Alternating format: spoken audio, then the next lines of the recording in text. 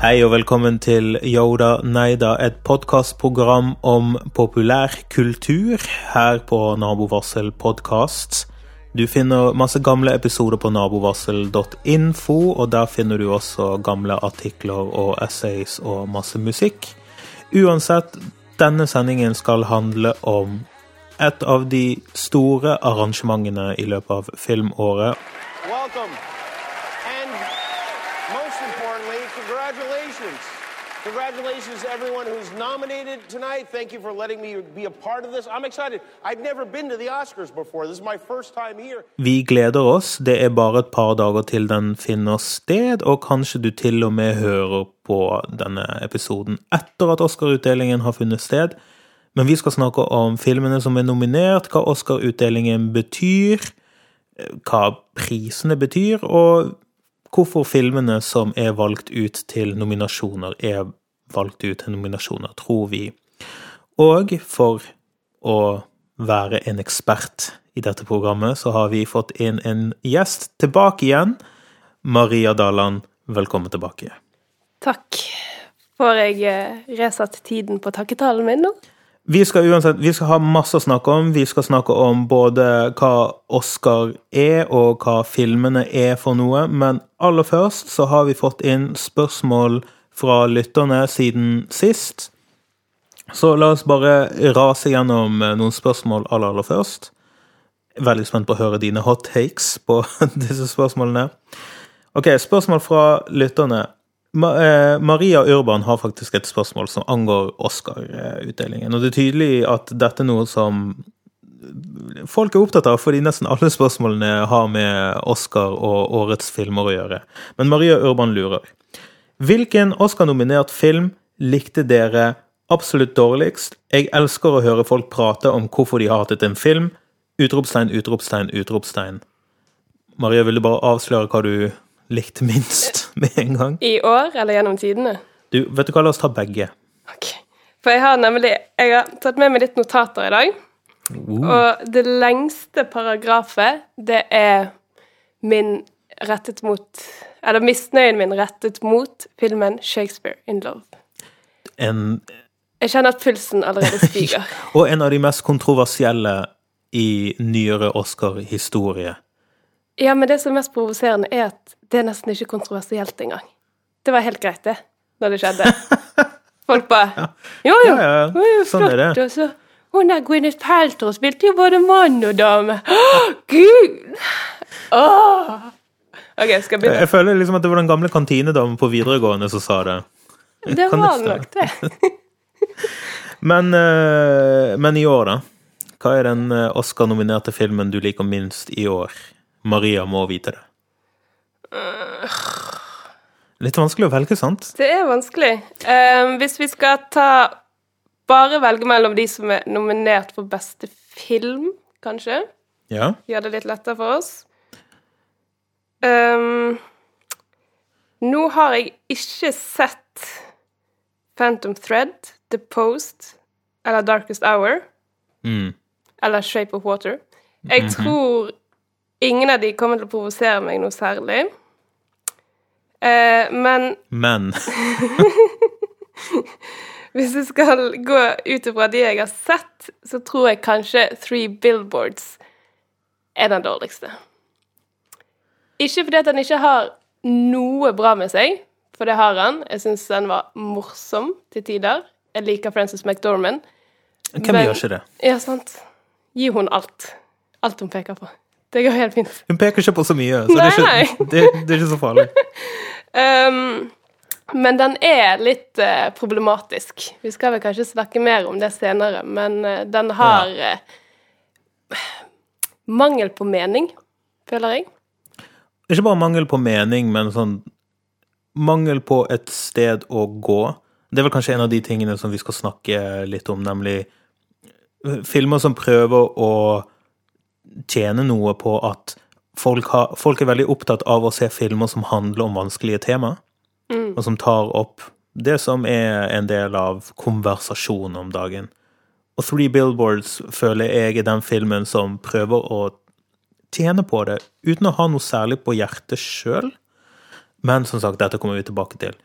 Det den filmen som provoserer meg mest, men jeg tror ikke det den filmen jeg ville sagt dårligst. Jeg tror nesten den æren må gå til Darkest Hour, som jeg har sett. Som litt sånn der, åja, ok, det var en flott TV-film. Om Dunkirk, bare uten å vise noe av slaget, men bare en fyr på et kontor som messer om at dette kjempevanskelig, det masse ting å tenke på i 2 timer, og så til slutt blir inspirert til å gjøre det rette, men vi vet jo bare at det var det rette sånn i etterkant. Det gikk bra. Men, ja. Uansett. Jeg har forresten en film som har en Oscar-nominasjon i år, som jeg synes var direkte grusom. Det Boss Baby? Den har ikke jeg sett. Den sikkert litt morsom, hva vet. Nei, det All the Money in the World.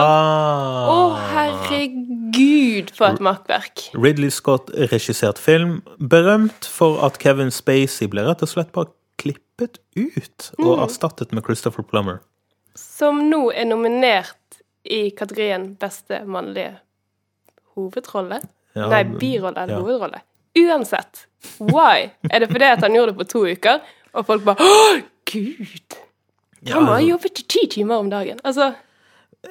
Min mistanke jo litt sånn at folk har fått tilsendt disse skjemaene av Oscar-akademiet, og så må de bare fylle ut liksom, beste mannlige birolle, og så kommer du på 4. Og så litt sånn, hva skal det siste være? Ja, det får jo bli han da, Christopher Plummer da, han jo en god kar, lang karriere. It's his time. Men hva var det som gnagde det med filmen da? Alt.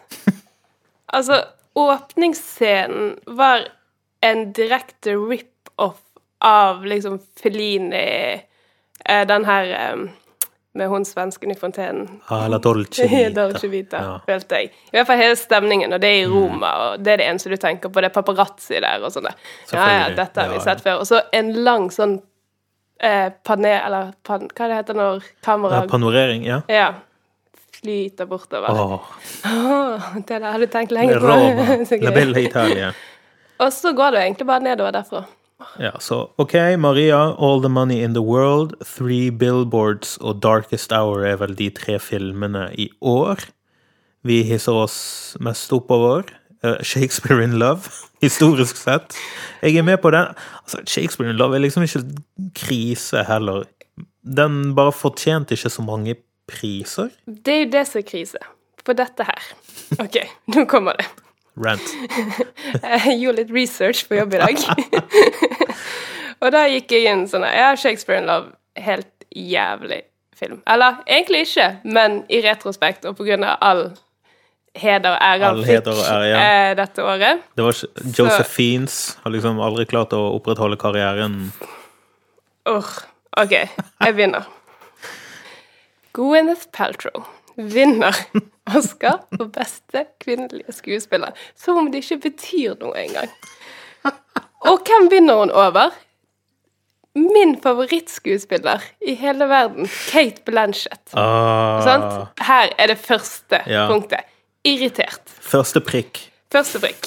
Så vinner Judi Dench for beste kvinnelige birolle. For 2 minutter eller noe sånt i filmen. Det eneste jeg husker hun og det var en litt morsom scene, den skal de ha. Hun sitter på en slags sånn der trone som de bærer rundt på.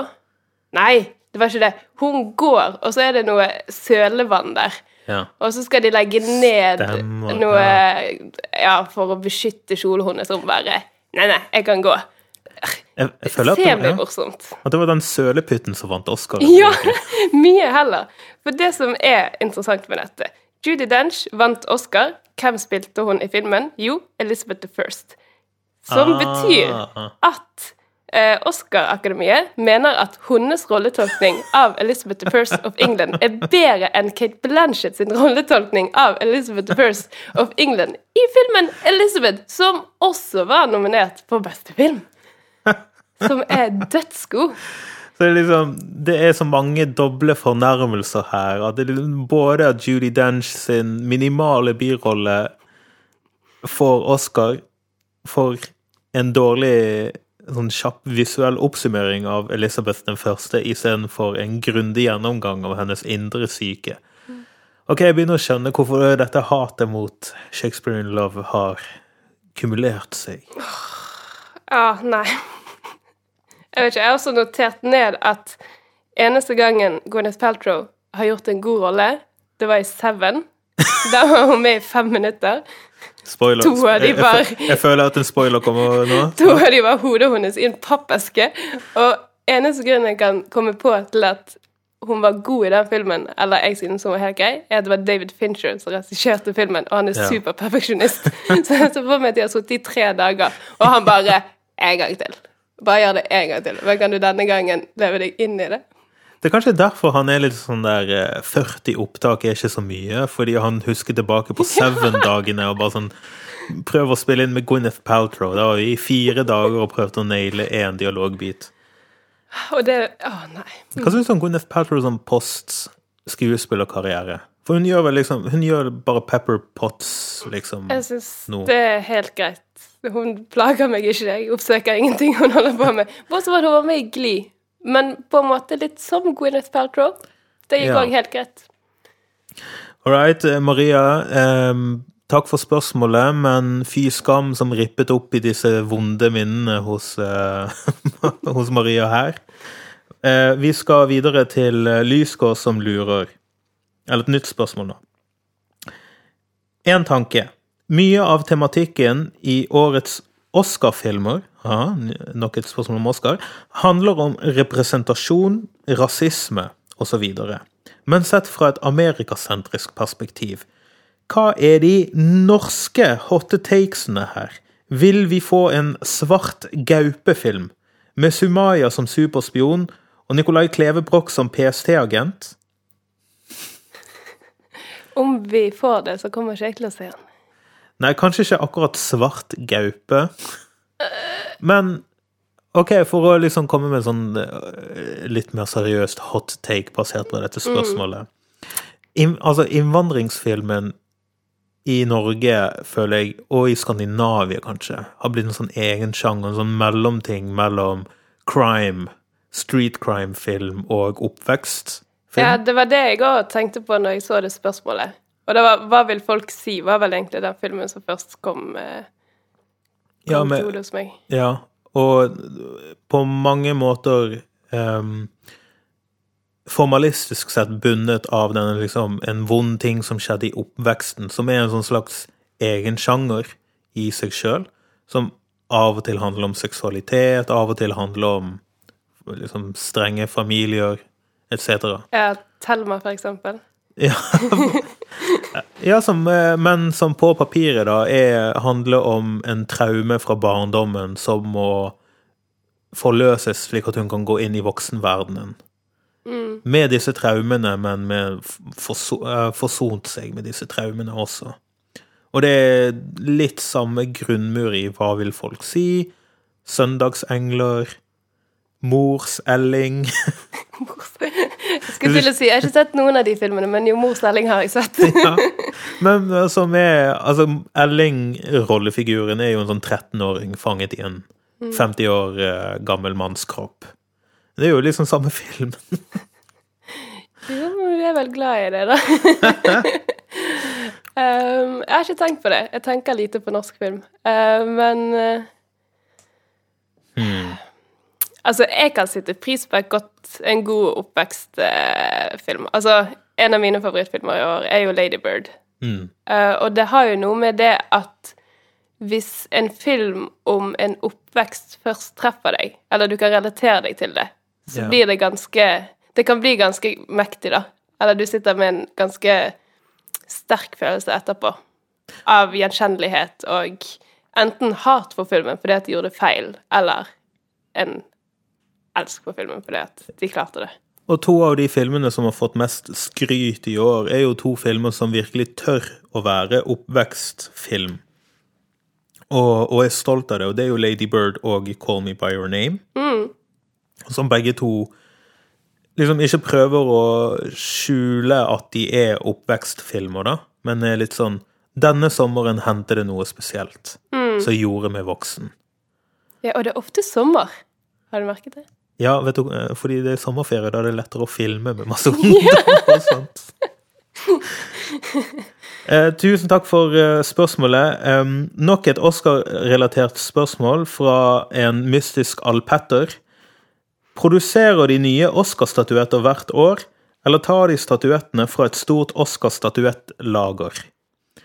Alpetter, jeg rimelig sikker på at de produserer nye Oscar-statuetter hvert år. Men tanken på et kjempestort Oscar-statuettlager, tommel opp. Men hvorfor du så sikker på dette? Fordi de må vite Nei, det var et godt spørsmål. Hvorfor jeg så sikker på dette? Og de har jo veldig mye lagerplass i Los Angeles. Alle studioene og alt sånn. De har sikkert plass til ganske mange statuetter i et av de rommene. Tror du dette studioene er litt sånn der? Vi kan ta vare på de. Ja. One for you, one for you. Til jul så får alle som jobber for Universal en sånn statuett. Nei, jeg tror ikke det er noe stress å lage de. Men et viktigere spørsmål er det gull?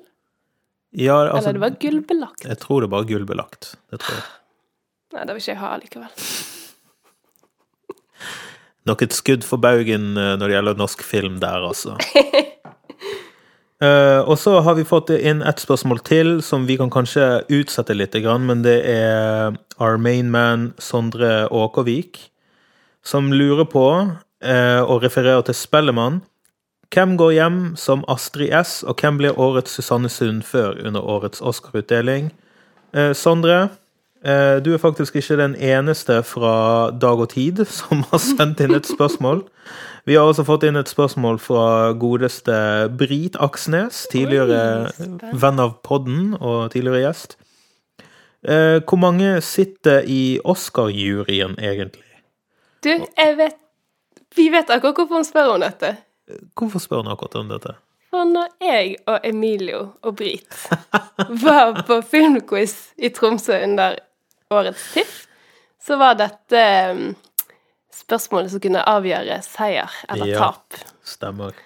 Men tror du at jeg husker hva det var? Jeg mener det var, jeg tror Visas enten var det sånn 6700, eller så var det vi som sa 6700. Ja, det var i hvert fall, vi skulle opp i ganske mange, her står det på, for nå har jeg googlet det. The Academy is made up of more than 6,000 members. Så over 6,000 sitter jeg altså i juryen. Vi må også nevne at jeg tror vi kom på 3. plass i den quizen. Vi var veldig flinke, men ikke flinke nok. Nei. Neste gang. Alright, det var i hvert fall, det var spørsmålene vi hadde fått inn for i dag. Hvis du har spørsmål som du vil at vi skal svare på, så er det bare å sende inn spørsmål. Du kan gjøre det for eksempel på vår Facebook-page, du kan gjøre det på jodaneida@alfakrøllnabovarsel.net, Twitter, der er vi også, eller Instagram. Null problem. Vi lover å ikke fjase det vekk, eller latterliggjøre det den som sender inn spørsmålet, med mindre det er altså da helt megateit. La oss snakke litt om Oscar-utdelingen 2018. For det første, altså, hva betyr en Oscar-film i dag? Jeg føler i hvert fall personlig at i 2018 så det å omtale en film som en Oscar-film noe helt annet enn det var for 10 år siden, eller 20 år siden, etc., etc. Jeg synes det er et veldig godt spørsmål, fordi at hadde du spurt meg om dette for 5 år siden, så kunne jeg ha sagt det med liksom sikkerhet. Og det der var mye mer sånn, ok, hvis Dunkirk hadde kommet for 5 år siden, ja. Men det er jo den beste filmen, den vinner jo. Men det er den beste tekniske filmen, det er den best, altså... Ja, den best utførte filmen. Ja, hvis du skal gå på de tekniske prisene, så vil jeg tro og egentlig håpe at Dunkirk stikker av med ganske mange priser der. Men så har du filmer som Get Out og Lady Bird og Call Me By Your Name også, som jeg personlig setter mye mer pris på, og som nå faktisk har en reell sjanse til å vinne den gjeveste prisen. Det hadde ikke vært uhørt, eller vi hadde ikke blitt så overrasket nå hadde de sagt, ja, best picture goes to Lady Bird. No, I mean, get out! Som man hadde blitt for 5 år siden. Og det synes jeg er positivt. Den skal Oscar-akademiet-folka ha. Ja, og når skjedde den forandringen egentlig? Altså, når gjorde vi filmpublikummere og filmverdenen en overgang fra liksom en sånn faste, rigide rammer til at, shit, la oss bare gi Oscaren til den beste filmen? Jeg tror det har litt med, ok, dette her kan være helt feil, men i hvert fall min teori, som jeg kommer på akkurat nå, det er at historiefortelling, altså det narrative, føler jeg har blitt viktigere, ikke bare for film, men spesielt for TV-serier også.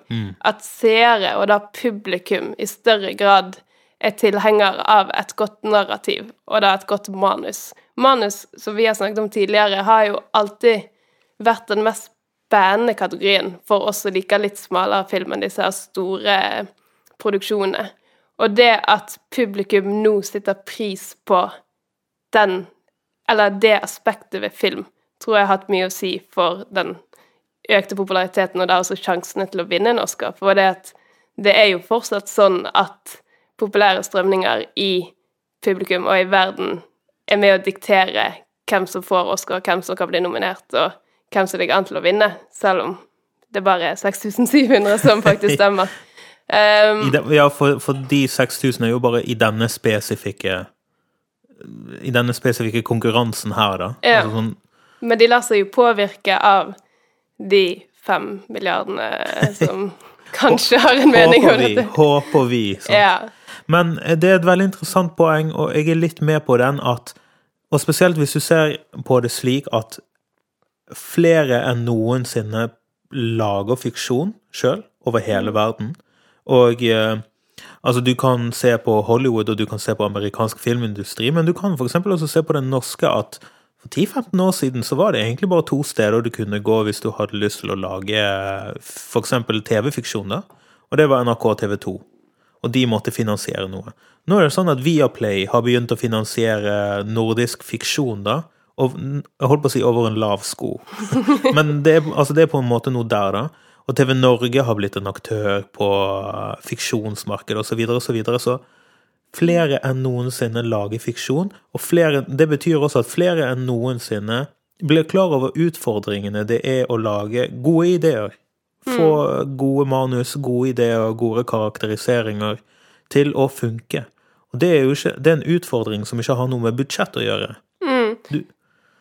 Så folk blir litt sånn immun mot det der at den dyreste filmen og den liksom best produserte filmen må være den beste filmen. Det er en sånn idé som bare ikke har like sterk grunnmur i dag som det hadde for kanskje 20 år siden, da Titanic vant alt, eller Ringenes Herre-filmene, Return of the King vant alt, og så videre. Ja, jeg er veldig enig, og også det du sier med budsjett, at nå kan de små historiene som tidligere ville være dyrere å produsere og få til å se bra ut. Du kan med mindre penger på grunn av teknologi, eller hvordan et kjempebra kamera ikke koster flere millioner kroner lenger, og da får du de små historiene til å se bra ut i tillegg. Det krever bare en god regissør, ikke en milliardærprodusent. Ja, Moonlight kostet mindre enn $1 million. Det er helt sykt. Altså det er en gjennomsnittlig norsk spillefilm, koster jo mer enn Moonlight. Ja, og så har du jo Tangerine, som kom ut for 2-3 år siden, tror jeg, som ble spilt inn ved bruk av iPhones. Datidens iPhone. Vi snakker iPhone 4, folkens. Og det er jo en fryd for jeg å se på. Altså, jeg reagerte ikke negativt på det. Altså. Ja. Så det er en helt annen sånn skaperkultur der ute da. Altså, og jeg tror at vi på mange måter er litt ferdige med ideen om at den best produserte filmen må nødvendigvis være blant de beste. Det er en sånn gammeldags idé som kanskje ikke helt... Altså, den er ikke usann, eller automatisk usann, men den er bare ikke like viktig for folk lengre. Jeg er enig, men jeg føler også at vi kanskje ikke er helt der enn at vi tør tro på det. For jeg kan fortsatt tro at Dunkirk vet den beste film. Altså, ja da. Men Dunkirk har jo visse sånn eksperimentelle fortellerting også, da. Og det... Ikke for Nolan å være. Come on. Ja da, men Nolan kunne laget en mye mer tradisjonell krigsfilm, og det ville fortsatt liksom gjort det nesten like bra. Ja, jo da. La oss gå gjennom Best Picture-nominasjonene. Det da Call Me By Your Name, Darkest Hour, Dunkirk, Get Out, ja. Lady Bird, Phantom Thread, sure. The Post, The Shape of Water, ja da. og 3 Billboards Outside Ebbing, Missouri. So, can I ask you a hypothetical question? Oh, dear, I don't like hypothetical questions. Well, I don't think you're going to like the real one either. La oss gå gjennom årets Oscar-film, og la oss bare begynne med The Post. Det jo litt rart at du har en film av Steven Spielberg, med Tom Hanks, Meryl Streep, som handler om liksom, noe som skjer i dag, egentlig. Altså sånn, verdien av nyheter i en politisk korrupt tid. Kvinner. Eller kvinne. Det sikkert bare en. Det sikkert bare Meryl Streep som liksom, damen der. Kvinnens plass i et mannsdominert miljø, og det foregår i fortiden, så alt ser utrolig bra ut. Og så det ingen som bryr seg om denne filmen. Men jeg tror ikke de bryr seg heller. Nei, og det liksom folk har på en måte skjønt? Eller liksom, altså, når jeg så traileren, så var det sånn, ja, men denne filmen har jeg jo sett. Og så tenkte jeg, ja, life goes on. Og jeg tenker at de sånne, ja, Steven Spielberg, lage en ny film da. Det tross alt det jeg driver med. Kanskje skal høre om Meryl er ledig. Som også.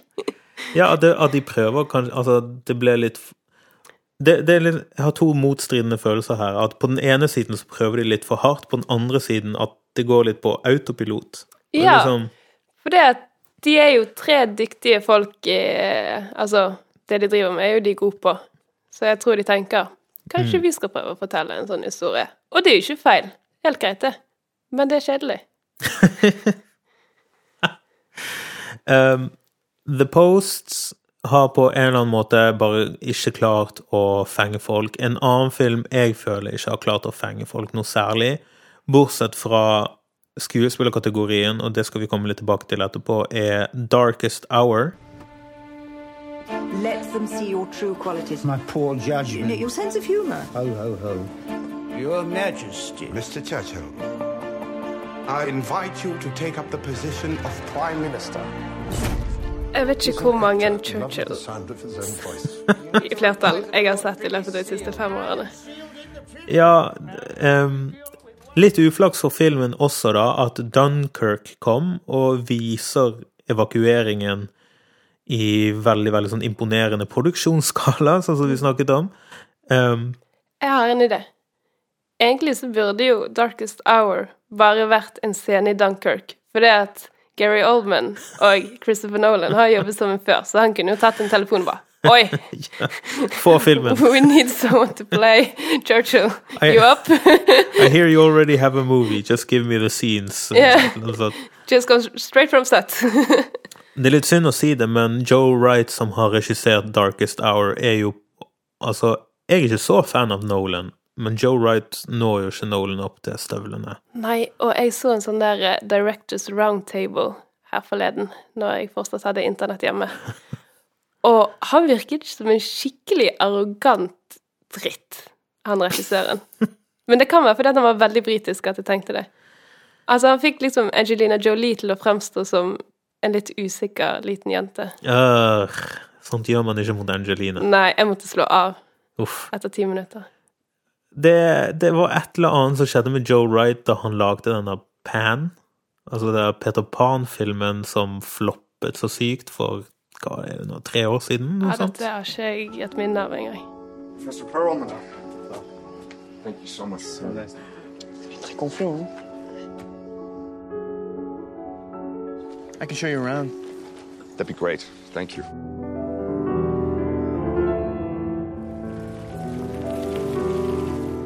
So what do you do around here?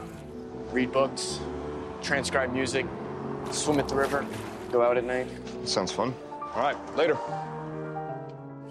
Call Me By Your Name, en av de filmene som ikke helt nådde opp i antall nominasjoner, men som jeg føler på mange måter en av årets snakkiser.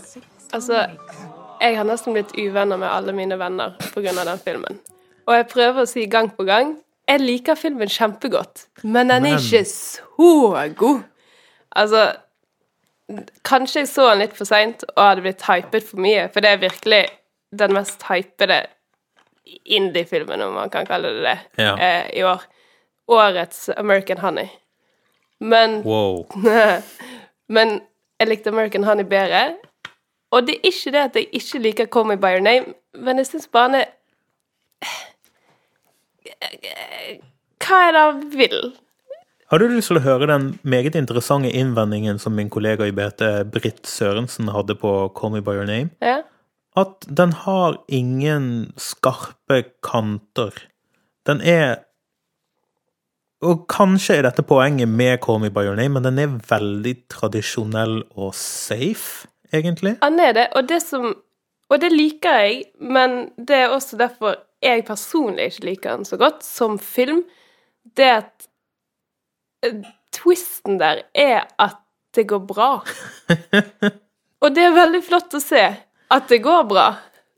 Men ok. Ja, da jeg så den på nytt igjen, dette er en liten mild spoiler, skip fram 15 sekunder eller noe sånt, men det sånn på nytt igjen, så slo det meg at klimakset, altså det følelsesmessige klimakset i filmen er at han blir egentlig litt sånn svimmel når de er på tur sammen, og så får du det der bildet som gjør veldig sterkt inntrykk, som er sånn fotonegativt bilde, hvor liksom ting er i rare farger og sånt. Ja, for jeg koste meg skikkelig når jeg så den. Men jeg tror det jeg liker godt med en film er at jeg går ut fra kinosal og er litt sånn, ok, her må jeg begynne å tenke, eller hva var det jeg så? Stille litt spørsmål. Var det egentlig så rett frem som det ga inntrykk? Eller, hva synes jeg om disse tematiske spørsmålene? Ja, men jeg satt liksom ikke igjen med noe. Jeg var sånn, synd at dette er Troms, og det er minus 20 grader her. Ja, det hjelper jo ikke. Richard Brody skrev i The New Yorker at til å være en film om homofile, så filmen i seg selv veldig lite queer. Og det er en sånn slags annen versjon av det Britt sier, at den har ikke noe sånn men det liker jeg godt med filmen. Ja. Altså, og ikke problematisere. Altså, ikke ta den der klassiske coming out-historien, der det går til helvete på grunn av foreldre, eller du må komme ut til vennene dine, og han liksom, ja, er han homofil, eller er han bifil, eller hva er den fase? Altså, at de tingene bare får lov til å leve av seg selv. Det synes jeg var veldig bra med filmen. Og det tror jeg mange queer folk kan sette pris på. En annen innvending som jeg leser veldig mye mot Call Me By Your Name, er at den da klipper litt sånn smakfullt vekk akkurat i det seksuelle akter skal til å skje. Og så tenker man, ja, det må jo filmen gjerne gjøre, men så kan du for eksempel sammenligne med Blå den varmeste fargen, som handler om to unge, flotte kvinner i sin beste alder, og så, for å si det sånn, ikke klipper vekk. Men la de scenene bare vare og vare og vare. Altså, de klipper jo, men de klipper ikke vekk. Nei, akkurat. Der sitter vi i kinomørket og må se på dette i 10 minutter ved siden, med sånn ukjente folk ved siden av oss, og en sånn fyr som begynner å kremte litt vel mye, og et cetera, et cetera. En video som må se på klokken sin. Ja, herregud. Dårlig det å ta med svigerforeldrene på den, altså, det er fisan. Men, ja.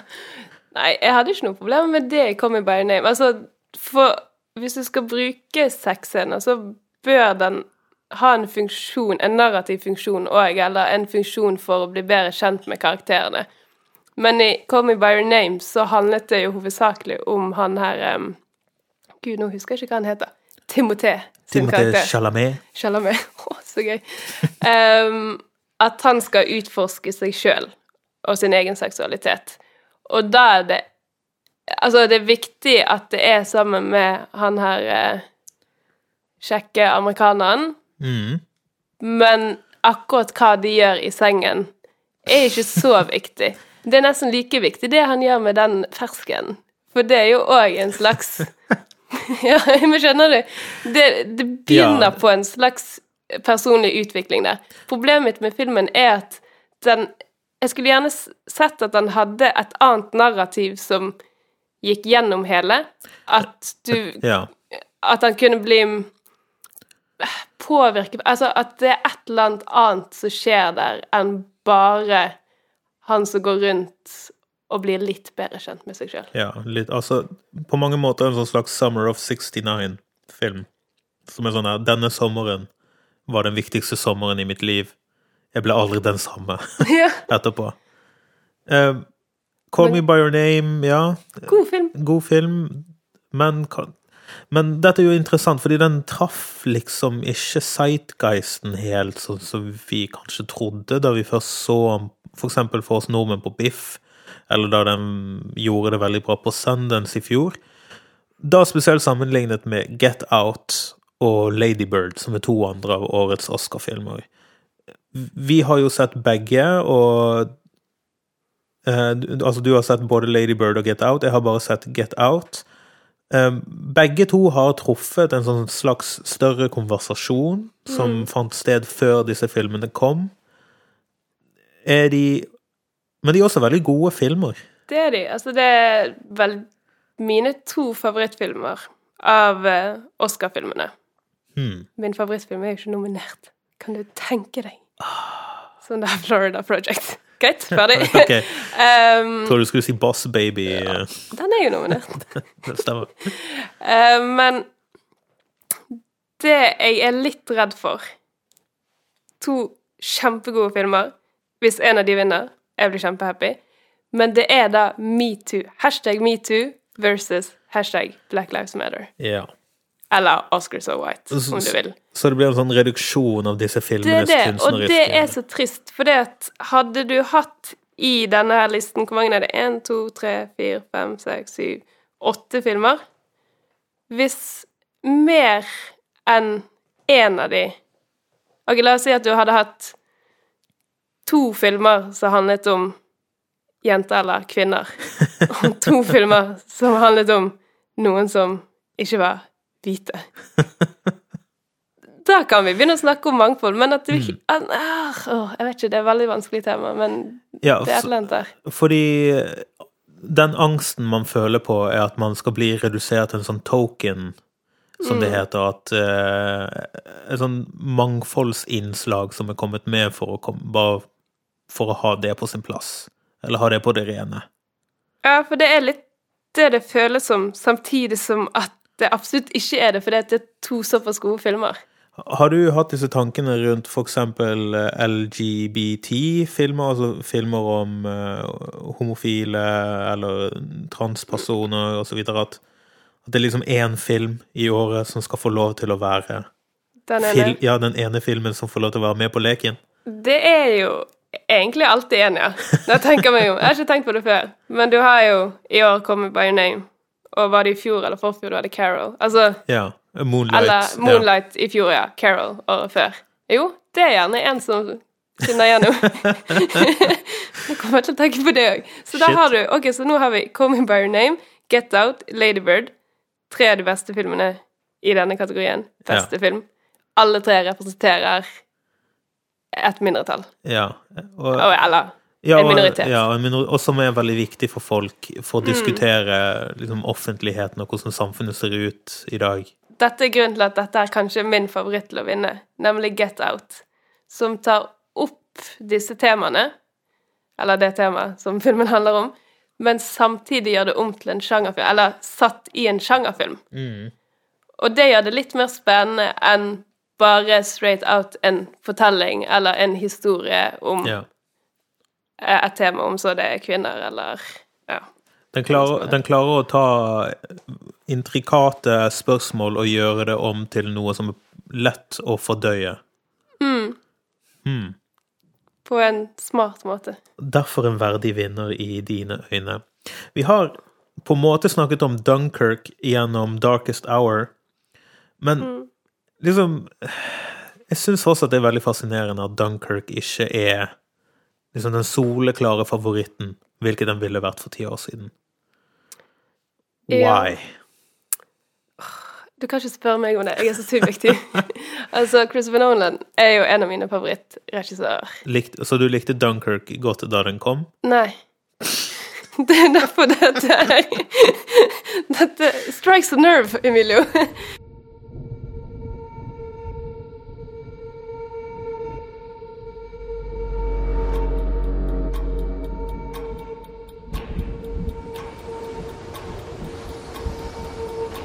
The enemy tanks have stopped. Det Harry Styles som ødela Dunkirk, eller det noe annet?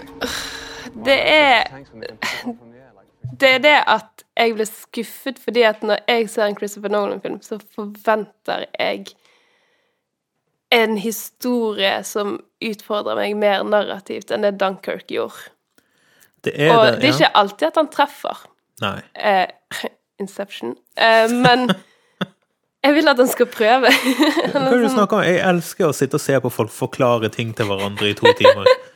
Dunkirk på mange måter også nå har jeg ikke sett Following, hans debutfilm på hundrevis av år. Den har jeg aldri sett, kanskje. Men det også den første filmen som ikke, altså Dunkirk den første filmen som ikke sånn åpenbar allegori for noe større tematiske spørsmål som opptar han. Det bare liksom en enkel situasjon fra verdenshistorien som han hadde lyst til å lage en film om. Jeg tror forresten jeg har funnet ut hvorfor, nå når jeg tenker meg om. Oi, få høre. For det at Jonathan Nolan, broren, jo opptatt med Westworld. Og det jo han som har skrevet mange av disse andre, eller co-written by the brother. Og hvis du ser på Westworld, så det åpenbart at sånne store tematiske spørsmål noe som opptar han. Så egentlig så det kanskje ikke Christopher Nolan jeg så stor fan av, det Jonathan Nolan. Christopher Nolan har bare lyst til å jazze rundt og lage film og sprenge båter og sånt. For en selvrealisering. Deilig. Du har jo ikke sett The Shape of Water. Nei. Det har jeg. If I told you about her, the princess without voice, what would I say? Jeg burde egentlig ikke si så mye om The Shape of Water, for jeg føler meg veldig lite representativ. Meg og Guillermo del Toro, vi bare klikker ikke sammen. Det han syns kult med film, syns jeg ikke så kult. Hans forståelse av verden og verdensproblemer gjennom filmhistorie, og det ofte sånn han lager filmene, at de veldig historiske, de har liksom, og sjangertro. De hyller klassisk film, veldig ofte. Og monstere. Ja, monstere og klassiske sånn, folkeeventyr, den type ting, hvor jeg litt sånn der, for meg det et premiss, ikke et mål i seg selv. Og med Guillermo del Toro føler jeg at det veldig ofte blir et mål i seg selv. Og The Shape of Water litt sånn, du tar metaforene med en eneste gang, og 2 timer senere så metaforene de samme. Og det føler jeg var problemet med The Shape of Water for min del. Men jeg vet at det mange som syntes at det var liksom spennende med en sånn kidnappingsforsøk, og NASA som blir infiltrert av sovjetspioner og litt sånn. Mens jeg sitter og venter på at noe skal skje på idéplanet. Ringer dette en bjelle når det gjelder Guillermo del Toro, eller det litt sånn? Nei, men du høres litt ut som meg når jeg skal prøve å forklare Mother her forleden. Som jeg føler jeg liker mye bedre, fordi den holder ingenting tilbake. Og Guillermo del Toro holder så mye tilbake. Han liksom så opptatt av å være ikke subtil, han liksom så opptatt av å være galant. Ja, men vil du kanskje putte han litt i samme kategori som Christopher Nolan her, med at teknikk, eller liksom utførelsen av filmen, som liksom det tekniske aspektet ved det? Alle kan se på traileren til The Shape of Water at dette kommer til å handle om å tørre å omfavne det som ukjent, og det som kan fremstå som monstrøst ved første øyekast, kan vise seg å være noe vakkert. Og det ser man på traileren, det ser man i løpet av filmens første 20 minutter, og det ingenting av dette som har blitt pirket borti egentlig når filmen ferdig. Det har bare skjedd en historie foran deg, et plott. Så det mitt forhold til The Shape of Water. Den kommer sikkert til å vinne. Det tror jeg også. Jeg har ikke sett den engang, men jeg har sett traileren.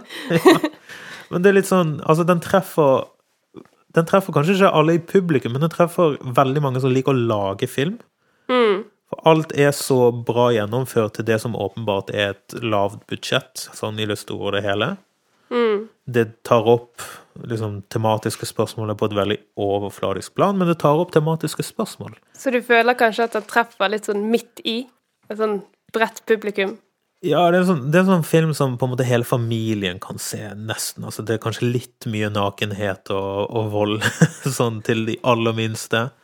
Men hvis du har liksom en 14-åring og en 16-åring hjemme, så er det liksom den perfekte filmen å sette på. Sånn, så kan man sånn prate etterpå sånn her, ja, hva synes du om å forelske seg i noen mann? I et monster. I et monster, som alle synes stygg. Ja, nei, ikke helt noe for meg. Mangler vi en film nå? Ja. 3 Billboards Outside Ebbing, Missouri. Gruet meg til å snakke om han. What's the law on what you can and cannot say on a billboard? I assume you can't say nothing defamatory and you can't say fuck, piss, or cunt. That right? Or anus? I think I'll be all right then. I guess you're Angela Hayes' mother. That's right. I'm Angela Hayes' mother. So, Mildred Hayes, Maria, why did you put up these billboards? 3 Billboards Outside Ebbing, Missouri. En film som har gjort det relativt bra i Norge. Og de jeg kjenner som har sett denne filmen, har veldig forskjellige meninger. Og det synes jeg er gøy. Hva får du høre? Jeg får høre, det var dødsbra. Kjempemorsom. Digget den filmen.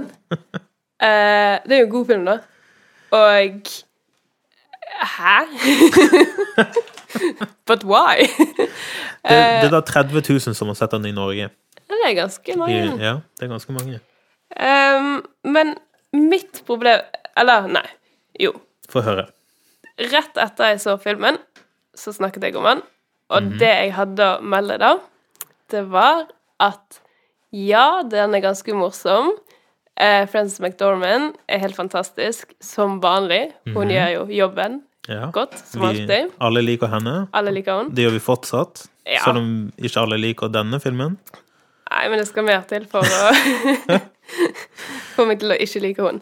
Men i hvert fall, mitt problem da, og det er fortsatt et problem jeg har, selv om det har oppstått nye problemer, det er det at det er ingen i den filmen som har en utvikling. Den eneste som har noe som kan minne om en utvikling, er den rasistiske politibetjenten. Ja, og, den rasistiske voldelige politibetjenten. Ja. Og han, måten, nå spoiler jeg litt her da. Ok, spoiler litt. Men det som trigger hans endring i oppførsel, og det at han ser på seg selv litt sett i en større sammenheng, i en samfunnssammenheng, er et brev som blir lest opp i voice-over. Og så er det sånn, ja, der endret han seg. Plutselig. Det er ikke det at en annen karakter han har vært kjip mot, at han ser at, oi, dette skulle jeg ikke gjort, eller de tingene. Nei, det er en som forteller han, du er en kødd, men det kan være at du blir bedre. Ja, en person som han beundrer. Ja. Det er mange som har sagt at man misforstår filmen hvis man tror at denne rasistiske, voldelige politimannen får liksom en ny sjans, eller blir en bedre person mot slutten av filmen. Da har man misforstått slutten av filmen. Men det er liksom ikke akkurat det som er kritikken. Men det er det at filmen har lyst til å fokusere på han, i stedet for å ha lyst til å fokusere på andre implikasjoner av det som har skjedd i filmen.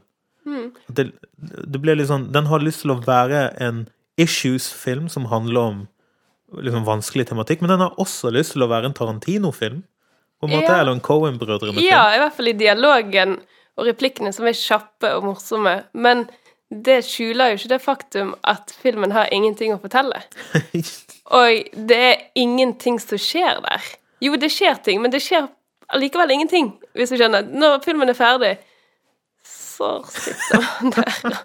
Og at det ikke er et ekte USA som altså Lars von Trier hadde i hvert fall sånn høflighet nok til å bare tegne husene med kritt da han lagde Dogville. Mens her så skal det liksom fremstå som en ekte sånn midwestern small town in America. Det ser ut som en Lego-by, for de var bare 2 hus om gangen, eller 3 hus til sammen. Ja, kanskje. liksom Eller det var sånn... Reklamekontoret ligger på andre siden av politistasjonen. Hva er greien her? Men det var jo bare for... Nei, jeg skal ikke spoile alt, men det hadde en praktisk forklaring. Tror du den vinner? Tror du den kan vinne nå? Nei. Eller, det er vanskelig å skille mellom tro og håpe. Men jeg tror egentlig ikke det. Blir du sur om han gjør? Blir du sur om 3 Billboards er en av de store vinnerne? For jeg merker... Dette skjer hvert eneste år. Ok, dette er en greie med Oscar-utdelingen. Er at nesten alle filmer som blir nominert til Oscar altså ingen av de er dårlige, eller sånn direkte dårlige, det er ekstremt sjeldent. Men så begynner du å tenke, men hva hvis den filmen får en Oscar? Da begynner du bare å bli utrolig hisset opp. Jeg tror kanskje... Jeg vet ikke hva, jeg tror det er den jeg hadde blitt surest på, men nå må du huske, jeg har ikke sett Darkest Hour. Og The Post, hvis den hadde vunnet, så hadde det nesten vært litt morsomt. Ja, der er det bare trist, på en måte. Sånn her, konservative folk. 3 Billboards. Men jeg føler at hvis The Post vinner, da viser det bare at Oscar ikke tørde å velge. Det er jo sånn, nei, ok, vi bare dropper. Vi bare går på det vanlige. Ja. Bare kjør på sånn som vi pleier. Det er litt sånn når du er ikke ta stilling til noe. Når du er på en fancy restaurant, og så ser du på menyen, og så feiger du ut og bare tar liksom kjøtt, som biff. Dagens kjøtt, takk. Dagens kjøtt. Ja, det er masse annet som er godt. Rosenkålstuingen er god, og tartaren er god. Alle smakt tartar, har ikke lyst på. Ok, da har vi gått igjennom de som er nominert til årets beste. Jeg har bare lyst til å nevne noen av de andre. Vi har ikke nevnt Phantom Thread, forresten. Fordi vi har ikke sett Phantom Thread. Det stemmer. Det føltes som en overraskelse at den fikk så mange nominasjoner uten at jeg helt kunne forklare hvorfor, for jeg har jo ikke sett Phantom Thread. Men jeg har liksom blitt vant til at Paul Thomas Anderson er litt sånn som Florida Project, litt for rar for mainstreamens smak. Han har blitt nominert 8 ganger. Shit. Jeg trodde ikke han hadde blitt nominert, egentlig. Men han har jo sikkert blitt nominert både som regissør og manusforfatter. Stemmer. Så det ble liksom dobbelt opp. Men allikevel 8 ganger. Og når jeg leste det, så var det sånn, kanskje han har en sjanse. Fordi at Oscar liker jo å gi ut priser til de som ikke fortjener det. Akkurat da, kanskje. Ja, men burde hatt den. Du fortjente det forrige gang. Ja, eller for 10 år siden. Ja, og du fikk det ikke. Martin Scorsese fikk beste regissør for The Departed. Ja. Og Hugo. Ja, det kan stemme. Nei, han var nominert for Hugo. Ja. Men det var liksom sånn, ok, du har laget Mean Streets, Taxi Driver, Raging Bull, Goodfellas. Hva får du Oscar for? The Departed. En remake av Infernal Affairs, en film fra Hongkong. Og en kjedelig film. Ja, grei, på en måte. Litt sånn en god 4-år. Ja, men du må fortsatt se på Leonardo DiCaprio og han der Marky Mark. Mark Wahlberg. Og Matt Damon. Oh god. Gutta Boys-film. Men ok, så bare raskt, noen av de filmene som har dukket opp andre steder, men som ikke dukket opp som Best Picture-kandidat. I, Tonya. Som jeg ikke likte, men heller ikke mislikte. Litt sånn skuespill og showcase i veldig stor grad. Jeg synes Alison Janney er morsom i et par minutter, og så begynner du å gå lei av denne overkarikerte framstillingen. Selv om det da var tett opp til virkeligheten, viser det seg, når du får se hvordan virkeligheten var. Men hva er det egentlig filmen har lyst til å si om en sånn slags fake news-verden? Er det det I, Tonya skal handle om, eller skal den handle om klasseforskjeller? Hva er greien egentlig? Jo, men jeg tror den handler om for mye og for lite på en gang. Jeg synes det var en litt rotete film. Er det litt sånn som 3 Billboards, at den har lyst til å handle om mye, men har egentlig ingenting å si? Ja, men den er ikke så veldig offensiv. jeg synes bare at de kunne strukturert, ikke klipping eller sånn, det var en forsøk ennå, men strukturert det de ville vise, eller det de ville fortelle på en bedre måte. For som du sier, det ble veldig mye skuespill fra alle involverte. Og jeg skjønte ikke helt om det skulle være en ren komedie, eller om det skulle være drama. For det at i de periodene der det var drama, altså ekte drama, så lo man jo fortsatt, men litt sånn Ja, det er liksom, altså det er ikke sånn at man ikke kan le av en fyr som mishandler konen sin, men liksom før eller senere så må man kanskje finne liksom noe nytt, i stedet for å le av det og liksom plutselig snu seg og se inn i kamera og snakke til publikum mens man blir mishandlet av mannen sin, og så videre. Det var litt all over the place, altså. Ja, en morsom tweet jeg leste om I, Tonya var at det var noen akkurat da den hadde hatt premiere, så var det en som tweetet var det noen som likte twisten i I, Tonya, nemlig at når filmen er ferdig så viser det seg at den ikke er regissert av David O. Russell. Det var en veldig nerdete vits forresten, men det er spot on da. Altså David O. Russell som har laget American Hustle og Silver Linings Playbook og sånn, som har lyst til å være provoserende, men som egentlig ikke har noe provokativt å si. Jeg synes han er provoserende i sin mangel på provokasjon. Sånn sett liker jeg denne filmen bedre enn alle de han har laget. Men først og fremst en actor showcase i mine øyne, altså I, Tonya. Jeg er enig. Jeg liker Allison Janney veldig godt. Men dette lukter også litt Oscar for lang trotjeneste. Ja. Og det er hun som er favoritten også, tydeligvis. The Big Sick, da den hadde premiere på Sundance i fjor, så var det mange som snakket om den som en mulig Oscar-kandidat. Nei, så god er han ikke, men har du sett han forresten? Det har jeg. Men så ebbet han ut, men før eller senere så ble det klart at dette her var altså de kan vinne for beste manus, for det blir jo den eneste måten å belønne denne filmen på. Det er mange som synes at denne filmen er ganske søt. Jeg synes det var kjempesøt. Men jeg er veldig fornøyd med at egentlig han bare er nominert for beste manus. For det var det som var best med han. Har du lyst på en hot take? Big Sick hot take fra meg? Ja, jo fra deg, ja. Ray Romano skulle vært nominert for beste birolle. Han er god i The Big Sick.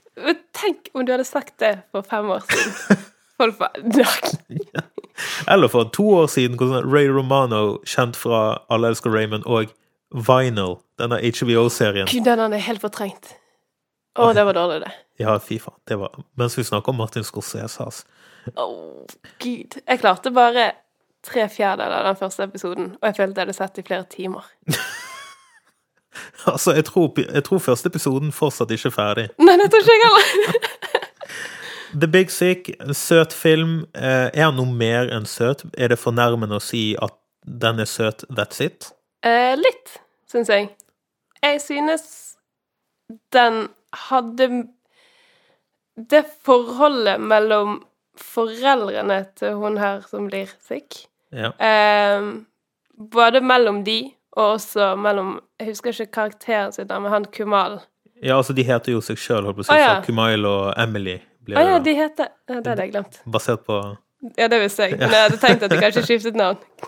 Men nei, jeg synes det var veldig mange flotte scener som viste litt mer enn bare at dette er søtt og dette er charmerende skrevet.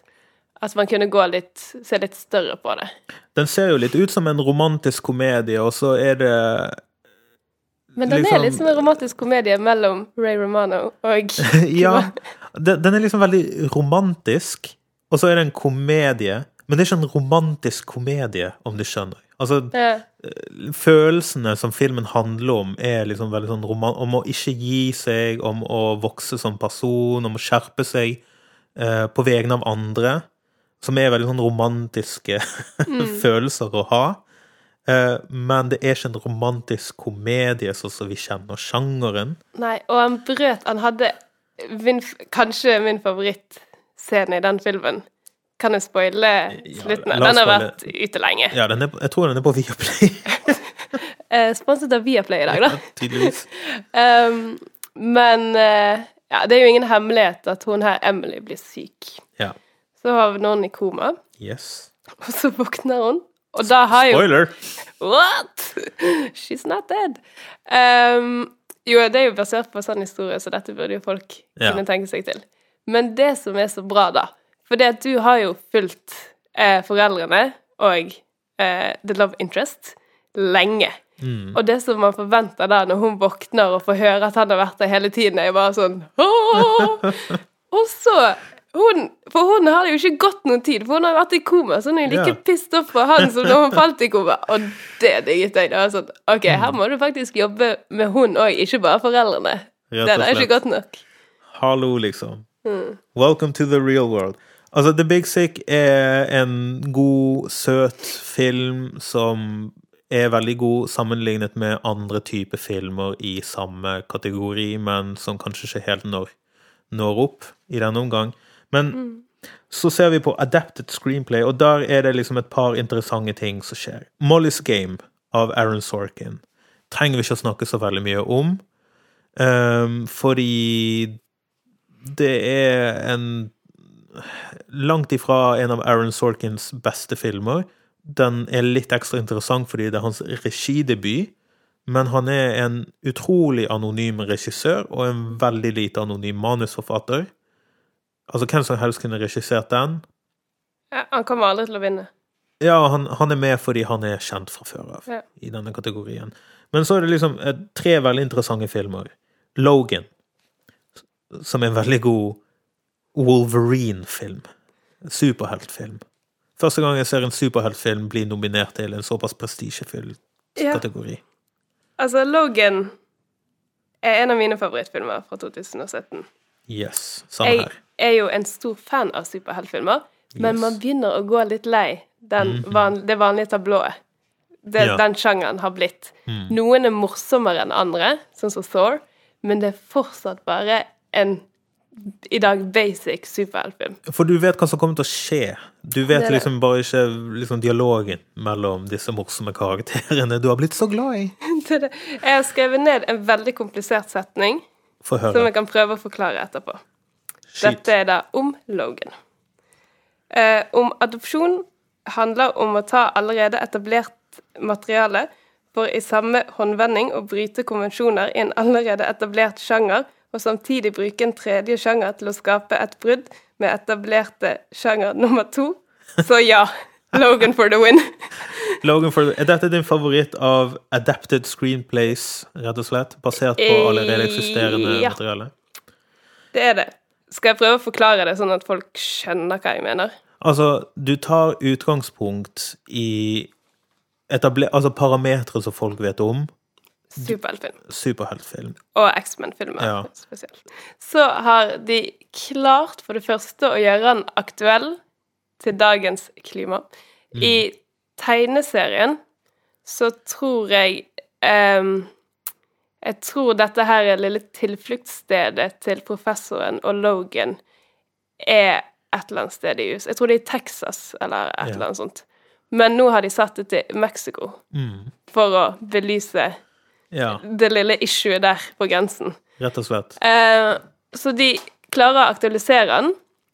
De klarer å tone ned superhelt-aspektet ved det. Det nesten noe litt sånn DC Detective Comics over det, at det ikke noen som skal ødelegge hele verden. Dette en veldig personlig kamp fra Logan sin side. Det som står på spill veldig psykologisk og relasjonelt mellom folk.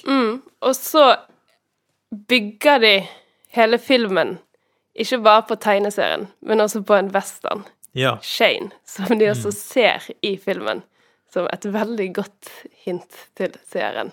Og regissert av en fyr som heter George Stevens, som var kjent for å lage veldig folkelige komedier, som dro til andre verdenskrig, og var ansvarlig for å filme da de oppdaget konsentrasjonsleirene.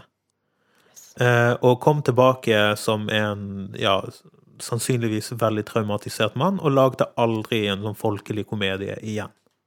Men westernfilmer som ofte handler om liksom, voldens urettferdigheter. Så ja, en veldig sånn klok film å basere seg på for Logan. Ja, og så klokt av Logan å bruke da, altså dette er jo kategorien adapted screenplay, og det er nesten double adapted, og det kan jeg sette pris på, samtidig som man da klarer å være nyskapende innenfor sin egen allerede satte sjanger og univers. Hurra. Trippel, den får Oscar rett og slett for bare adaptet 3 ganger. Ja! En annen film jeg synes det er veldig interessant å nevne i manussammenheng er The Disaster Artist, som i et lite øyeblikk virket som om det kunne bli en av de store Oscar-vinnerne når det gjaldt nominasjoner.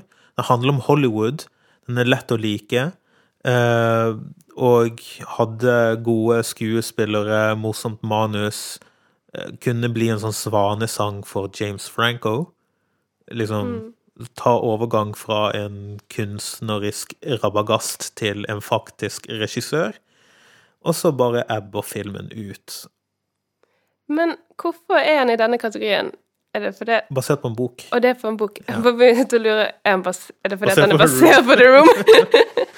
Double adapted. Liksom som Logan. Double adapted. Men ikke trippel, så ikke den vinner ikke. Nei, den ligger bak. Men jeg skjønner, altså, jeg synes det var morsom, men jeg skjønner også at han ebber litt ut, for det er ikke så mye mer å hente der, altså, enn humoren. Og at han spiller på noe så gjenkjennelig. Og dette her med at, ja, filmen handler om det å følge drømmene sine, uansett hva. Men det er litt sånn som noen av de andre filmene vi har snakket om i sted, at de handler om det samme de første 10 minuttene, som den handler om de siste 10 minuttene. Det har liksom ikke vært noe bevegelse der. Og her kan vi også gå tilbake igjen til, hvis vi snakker litt større om Oscar, at hadde dette vært for 10 år siden, eller 5 år siden, filmer om Hollywood elsker jo Akademi, eller filmer om film, med ett unntak. Verdens beste film om film, Mulholland Drive. Som vant i det minste en beste regissørpris i Cannes. Ja, det skulle bare mangle. Delt ut av Liv Ullmann, som var juryleder det året. Ja, fun fact. Nå fikk jeg lyst til å treffe Liv Ullmann. Hun har sikkert mange kule historier. Og hun har også jobbet med Kate Blanchett for å sette opp Ibsen i Sydney. Ja, og regissert Jessica Chastain og Colin Farrell i en film. Nei, The Disaster Artist er veldig morsom der og da, og så fort glemt. Ja. Og så er den siste film her, Mudbound. Har ikke sett. Ja. Som er den første Netflix-spillefilmen som har fått den første Netflix-spillefilmen som har fått kreativ anerkjennelse av Oscar-juryen. Du har ikke sett den? Nei. Jeg føler at vi ikke trenger å snakke så veldig mye om den, fordi jeg føler at det er dette årets Hidden Figures, en film som egentlig ikke er så veldig bra, men den krysser av veldig mange viktige temaer, som betyr veldig mye for folk. Jeg tror at folk projiserer det litt inn i denne filmen, at den blir viktigere i ens hode enn det filmen er som film. Skjønner du hva jeg mener? Jeg skjønner hva du mener, men jeg likte godt Hidden Figures. Okay, den overrasket meg positivt. Dårlig eksempel. La oss sånn raskt ta skuespillerne. Det er på tide å gi seg snart, så la oss raskt ta skuespillerne.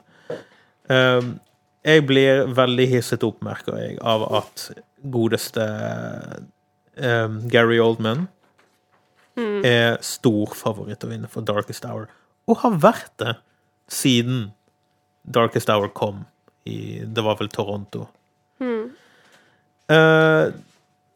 Nei. Men det er ingen andre på papiret her som ser ut, eller jo, Daniel Kaluuya, kanskje. Ja, jeg vil si at, altså nå har jeg jo ikke sett Phantom Thread, jeg må jo nesten bare ta utgangspunkt i at Daniel Day-Lewis er veldig god. Skal aldri si aldri, men av disse nominerte, Timothée Chalamet, Daniel Day-Lewis, Daniel Kaluuya, Gary Oldman og Denzel Washington for Roman Israel Esquire. Lang historie. Vi trenger ikke ta det opp. Så Daniel Kaluuya, den beste prestasjonen, synes jeg. Og den eneste jeg har lyst skal vinne. Ja. Men hva synes du om det som gjør, altså hva synes du om de mekanikkene i samfunnet som gjør at Gary Oldman blir liksom en selvfølgelighet? I samfunnet eller i Oscar-historien? Begge. Kan jeg lese en liten liste? Få høre. Give it to me straight. Ok. Dette da skuespillere som har vunnet Oscar. Nei, en av de verste listene jeg vet om. Jeg begynner med det nyeste, og så går jeg nedover. Og så det opp til deg. Dette en ny quiz. Jeg vil ha 2 likhetstrekk med alle disse. Eddie Redmayne, som Stephen Hawking i Theory of Everything. Daniel Day-Lewis, Abraham Lincoln i Lincoln. Meryl Streep, Margaret Thatcher i The Iron Lady. Philip Seymour Hoffman, Truman Capote i Capote. Charlize Theron, Eileen Vernos, Monster. Nicole Kidman, Virginia Woolf i The Hours. Jeg begynner å ane poenget her. Hilary Swank, Brandon Tina i Boys Don't Cry. Ok, så det liksom en kombinasjon av skuespillere med mye sånn protese og sminke til å liksom forvandle seg på et veldig overfladisk plan, eller glamorøse folk som har gjort seg selv stygg. Ja, det en ting til her. En ting til her. Hvis jeg bare sier Stephen Hawking, Abraham Lincoln, Margaret Thatcher, Truman Capote, Eileen Vernon. Ja. Så historiske personer. Yes. Brandon Tina er jo på en måte også. Basert på en sann historie. Ja, så det liksom ting du kan se på overflaten. Altså, du kan se det. Men det jeg synes altså, dette her det er jo en konkurranse. Oscar er jo en konkurranse. Beste skuespill. Ja, og en skuespiller sin jobb å bli en annen karakter. Men i det de klarer å bli en annen karakter som vi har fasiten på, så vi vet hvordan egentlig da blir det plutselig mer imponerende enn at de en karakter som ikke eksisterer. Du med på logikken her? Jeg med på logikken, og også et mer sånn generelt spørsmål. Altså, hva beste skuespill? For de beste skuespillerne får jo deg inn i storyen, og ikke de som trekker oppmerksomhet mot seg selv. Og mange av disse folkene som altså alle disse folkene du nevner, jo folk som trekker veldig mye oppmerksomhet til seg selv. Og du blir veldig bevisst på, nå Gary Oldman god. Eller nå Daniel Day-Lewis god. Eller nå Meryl Streep. Veldig Margaret Thatcher. Det Gud, hvor Margaret Thatcher akkurat som når Judi Dench var Elizabeth the First of England. Nå var hun kjører meg god. Judi Dench, altså, herregud. Men så liksom alle beste skuespillere på en måte liksom Army Hammer i Call Me By Your Name ikke så veldig show-off av seg i den filmen, men han veldig flink på å liksom bare lede scenen i riktig retning og lede følelsene som publikum skal sitte igjen med i riktig retning. Han veldig effektiv som skuespiller, og han gjør ikke noe særlig ut av seg. Og jeg enig. Hvorfor ikke han nominert? Hvorfor ikke han nominert? Han burde vært nominert. Skuespillerinner fortsatt et veldig stort problem at rollene egentlig ikke så spennende portretter, egentlig. Altså, Meryl Streep for The Post synes jeg bare, det trist. Det trist. Margot Robbie som Tonya Harding det mer sånn stunt enn en god rolle.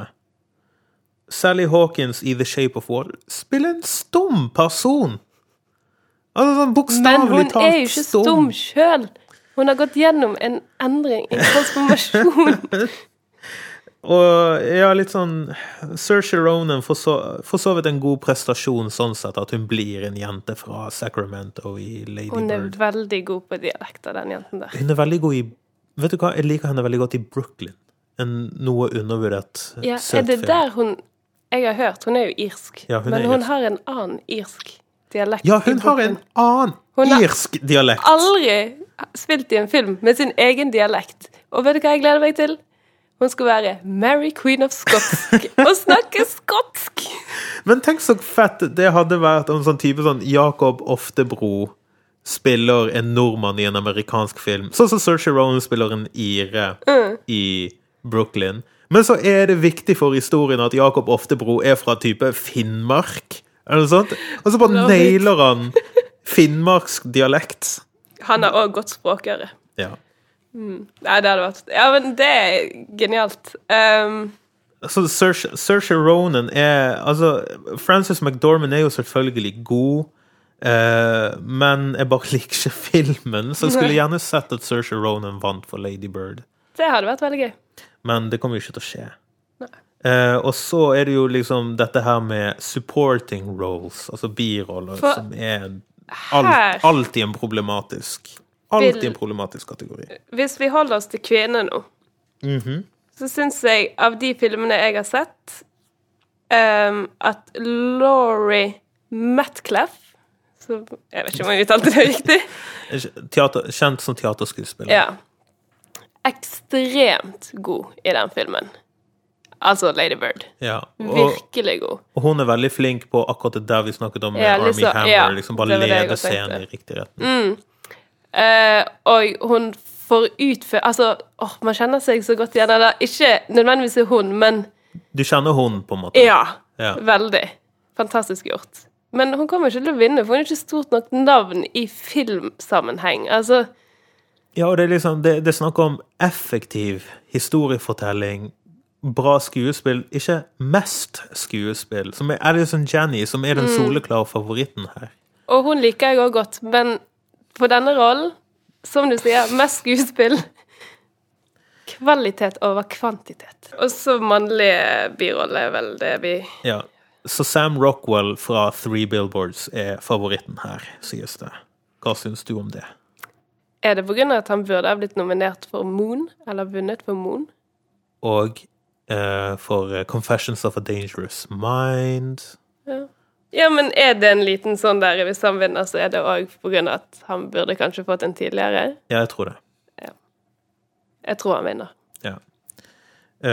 Trist. Willem Dafoe gjør langt ifra sin beste rolleprestasjon noensinne i karrieren. Ja, jeg synes det en litt underlig nominasjon å få, for det at han gjør en god rolle, men den rollen altså... Han maks den tredje beste skuespilleren i filmen. Ja, det nettopp det han Og han har... Jeg liker han så godt, men det liksom bare helt random at han skal bli nominert.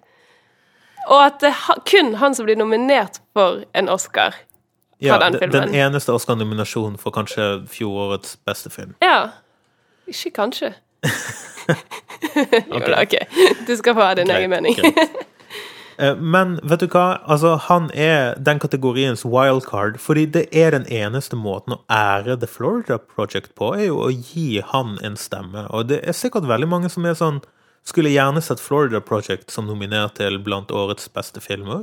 Og som sånn, ja, men kom den for sent på året? Det som er problemet? At den ikke blir nominert til beste manus, foto, beste kvinnelige birolle. Det veldig merkelig. Kan det også være at den filmen bare rett og slett akkurat hakket litt for rar? Sånn egentlig? Kanskje. Jeg vil ikke innrømme det, men... Den jo litt rar. Kanskje litt rar.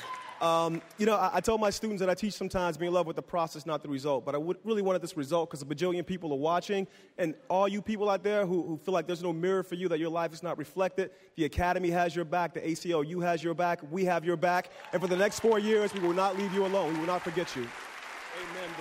I fjor så føltes det som om vi hadde, som Oscar-nominasjoner, satte ord på liksom afroamerikanernes plass i det nye USA, hvor du fikk en sånn slags krig mellom La La Land og Moonlight, som var litt sånn urettferdig overfor filmene, for filmene handlet ikke om det, og urettferdig overfor de som hadde laget disse filmene, som virket å være veldig OK folk og gode venner. Men det var en veldig betent tid etter at Trump hadde blitt president, og du hadde fått liksom artikulert at det et veldig sånn stort... Det et veldig stort problem at det finnes en sånn eldre garde som holder minoriteter nede i USA, og så en en større ny garde av minoriteter som ønsker seg fram. Oscar-nominasjonene satte liksom ord på det da det ble åpenbart at det var Moonlight versus La La Land i år. What? Hva skjer? Nei, Hva er narrativet her, liksom? Det er jo litt det vi var inne på når vi snakket om Lady Bird og Get Out, som på en måte ufortjent på grunn av at det har ikke vært noen av deres intensjoner å bli på en måte posterchildet for hver sin gruppe. Hver sin emneknagg. Ja, emneknagg, faktisk. Altså, literally. Så jeg føler jo at Oscar nei, dette blir veldig vanskelig. De inkluderer kanskje mer, men det skulle også bare mangle. Ja. Er du med? Dette var et skifte som har gradvis skjedd de siste årene mot et mer mangfoldig sånn medlemsmasse i akademiet. Og nå begynner vi å høste fruktene av det skiftet. At det er liksom færre, for å si det sånn, hvite gamle menn som liksom utgjør hovedkjernen i Oscar-akademiet, og nå er det liksom mye mer mangfoldig, flere kvinner, flere folk med minoritetsbakgrunn, folk fra hele verden. Ja, men det blir også litt feil å bare snakke om Oscar-akademiet, for man må jo ikke glemme at for å bli nominert til en Oscar, så må også folk ha sett disse filmene. Ja. Noe som betyr at Get Out og Lady Bird må ha blitt satset på. Ja. Og Veldig det godt har poeng. de. Ja. Men det hadde ikke de blitt for 10 år siden. Så det er jo... Man kan snakke veldig mye om Oscar so white, men det er jo movies so white. Ja, og, industrien i dette. Så Oscar-utdelingen er jo på en måte toppen av isfjellet her, og så har det heldigvis skjedd en endring i industrien som også fører til at det blir laget gode filmer med folk med minoritetsbakgrunn, og dermed blir de nominert til Oscar. Så det er liksom, ja, Circle of Life. Circle of Life. Det er sånn det går. Nei, nå spoilte jeg det nesten. Hva skal du Jeg hadde spoile? jo en kjempe-fun fact til deg. Ja, fun fact. Ok. Få høre. Feil. Jeg har et spørsmål til deg. Du har et spørsmål? Ok. Et nytt spørsmål. Zimmer, the Hans. composer, Ja. Hans. Han har vunnet en Oscar for beste... Jeg tror kanskje du har avslørt hvilken film. Når jeg sier Circle of Life, og du bare, da tror jeg... Nei, det ødela jeg for meg selv. Ja. For spørsmålet er jo da, hvilke filmer har vunnet Oscar for beste soundtrack? For jeg vet jo at han har laget musikken til Løvenes konge. Ja. Så det er nok Løvenes konge da, antar jeg. Stemmer. Men ikke det helt sykt. Jo, det er jo, altså, det er jo ikke den musikken han har blitt ikonisk for. Men et veldig fint soundtrack, faktisk. Ja. Så er jo en verdig vinner. Absolutt. Han burde bare fått mer.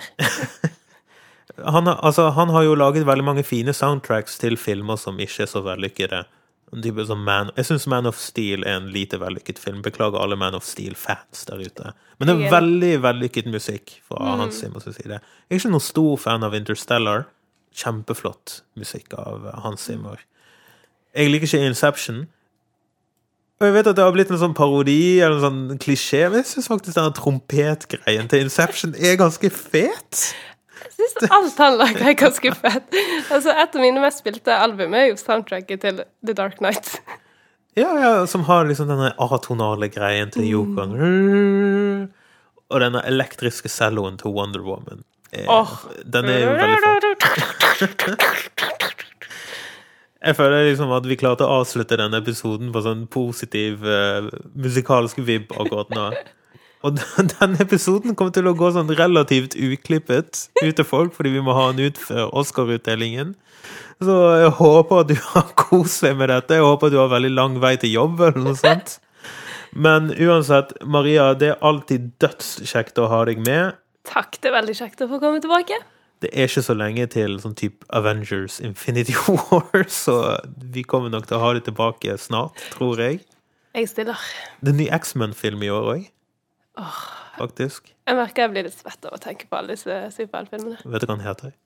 X-Men Dark Phoenix. Og jeg vet akkurat hva som kommer til å skje. Ja, jeg vet. Men det kan vi snakke om senere. Ja, det får vi snakke om senere. Du har hørt på programmet som heter Yoda Neida. Vi er for eksempel på Facebook, vi er på Twitter, vi er på Instagram. Du kan sende oss meldinger der, eller du kan sende oss en e-post på yodaneida@nabovarsel.net. Du finner alle episodene +++ på nabovarsel.info hjemmesiden.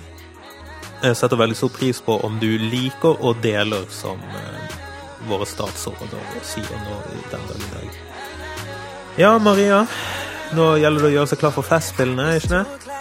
Jo, nesten ferdig med det. Nesten ferdig. Alright, folkens, tusen takk for at du hørte på. Dette var Emilio Sanhueso som snakket. Vi er tilbake neste uke med en Black Panther spesial. Ha det bra. Man, I stay taking shots. Man, your girl be on my job. Maybe because I'm everything you're not. See, I ain't no bitch nigga, no rich nigga, no snitch nigga. I'm a real nigga, that's real nigga. I'm just trying to chill, cause I'm way too drunk to be talking like this.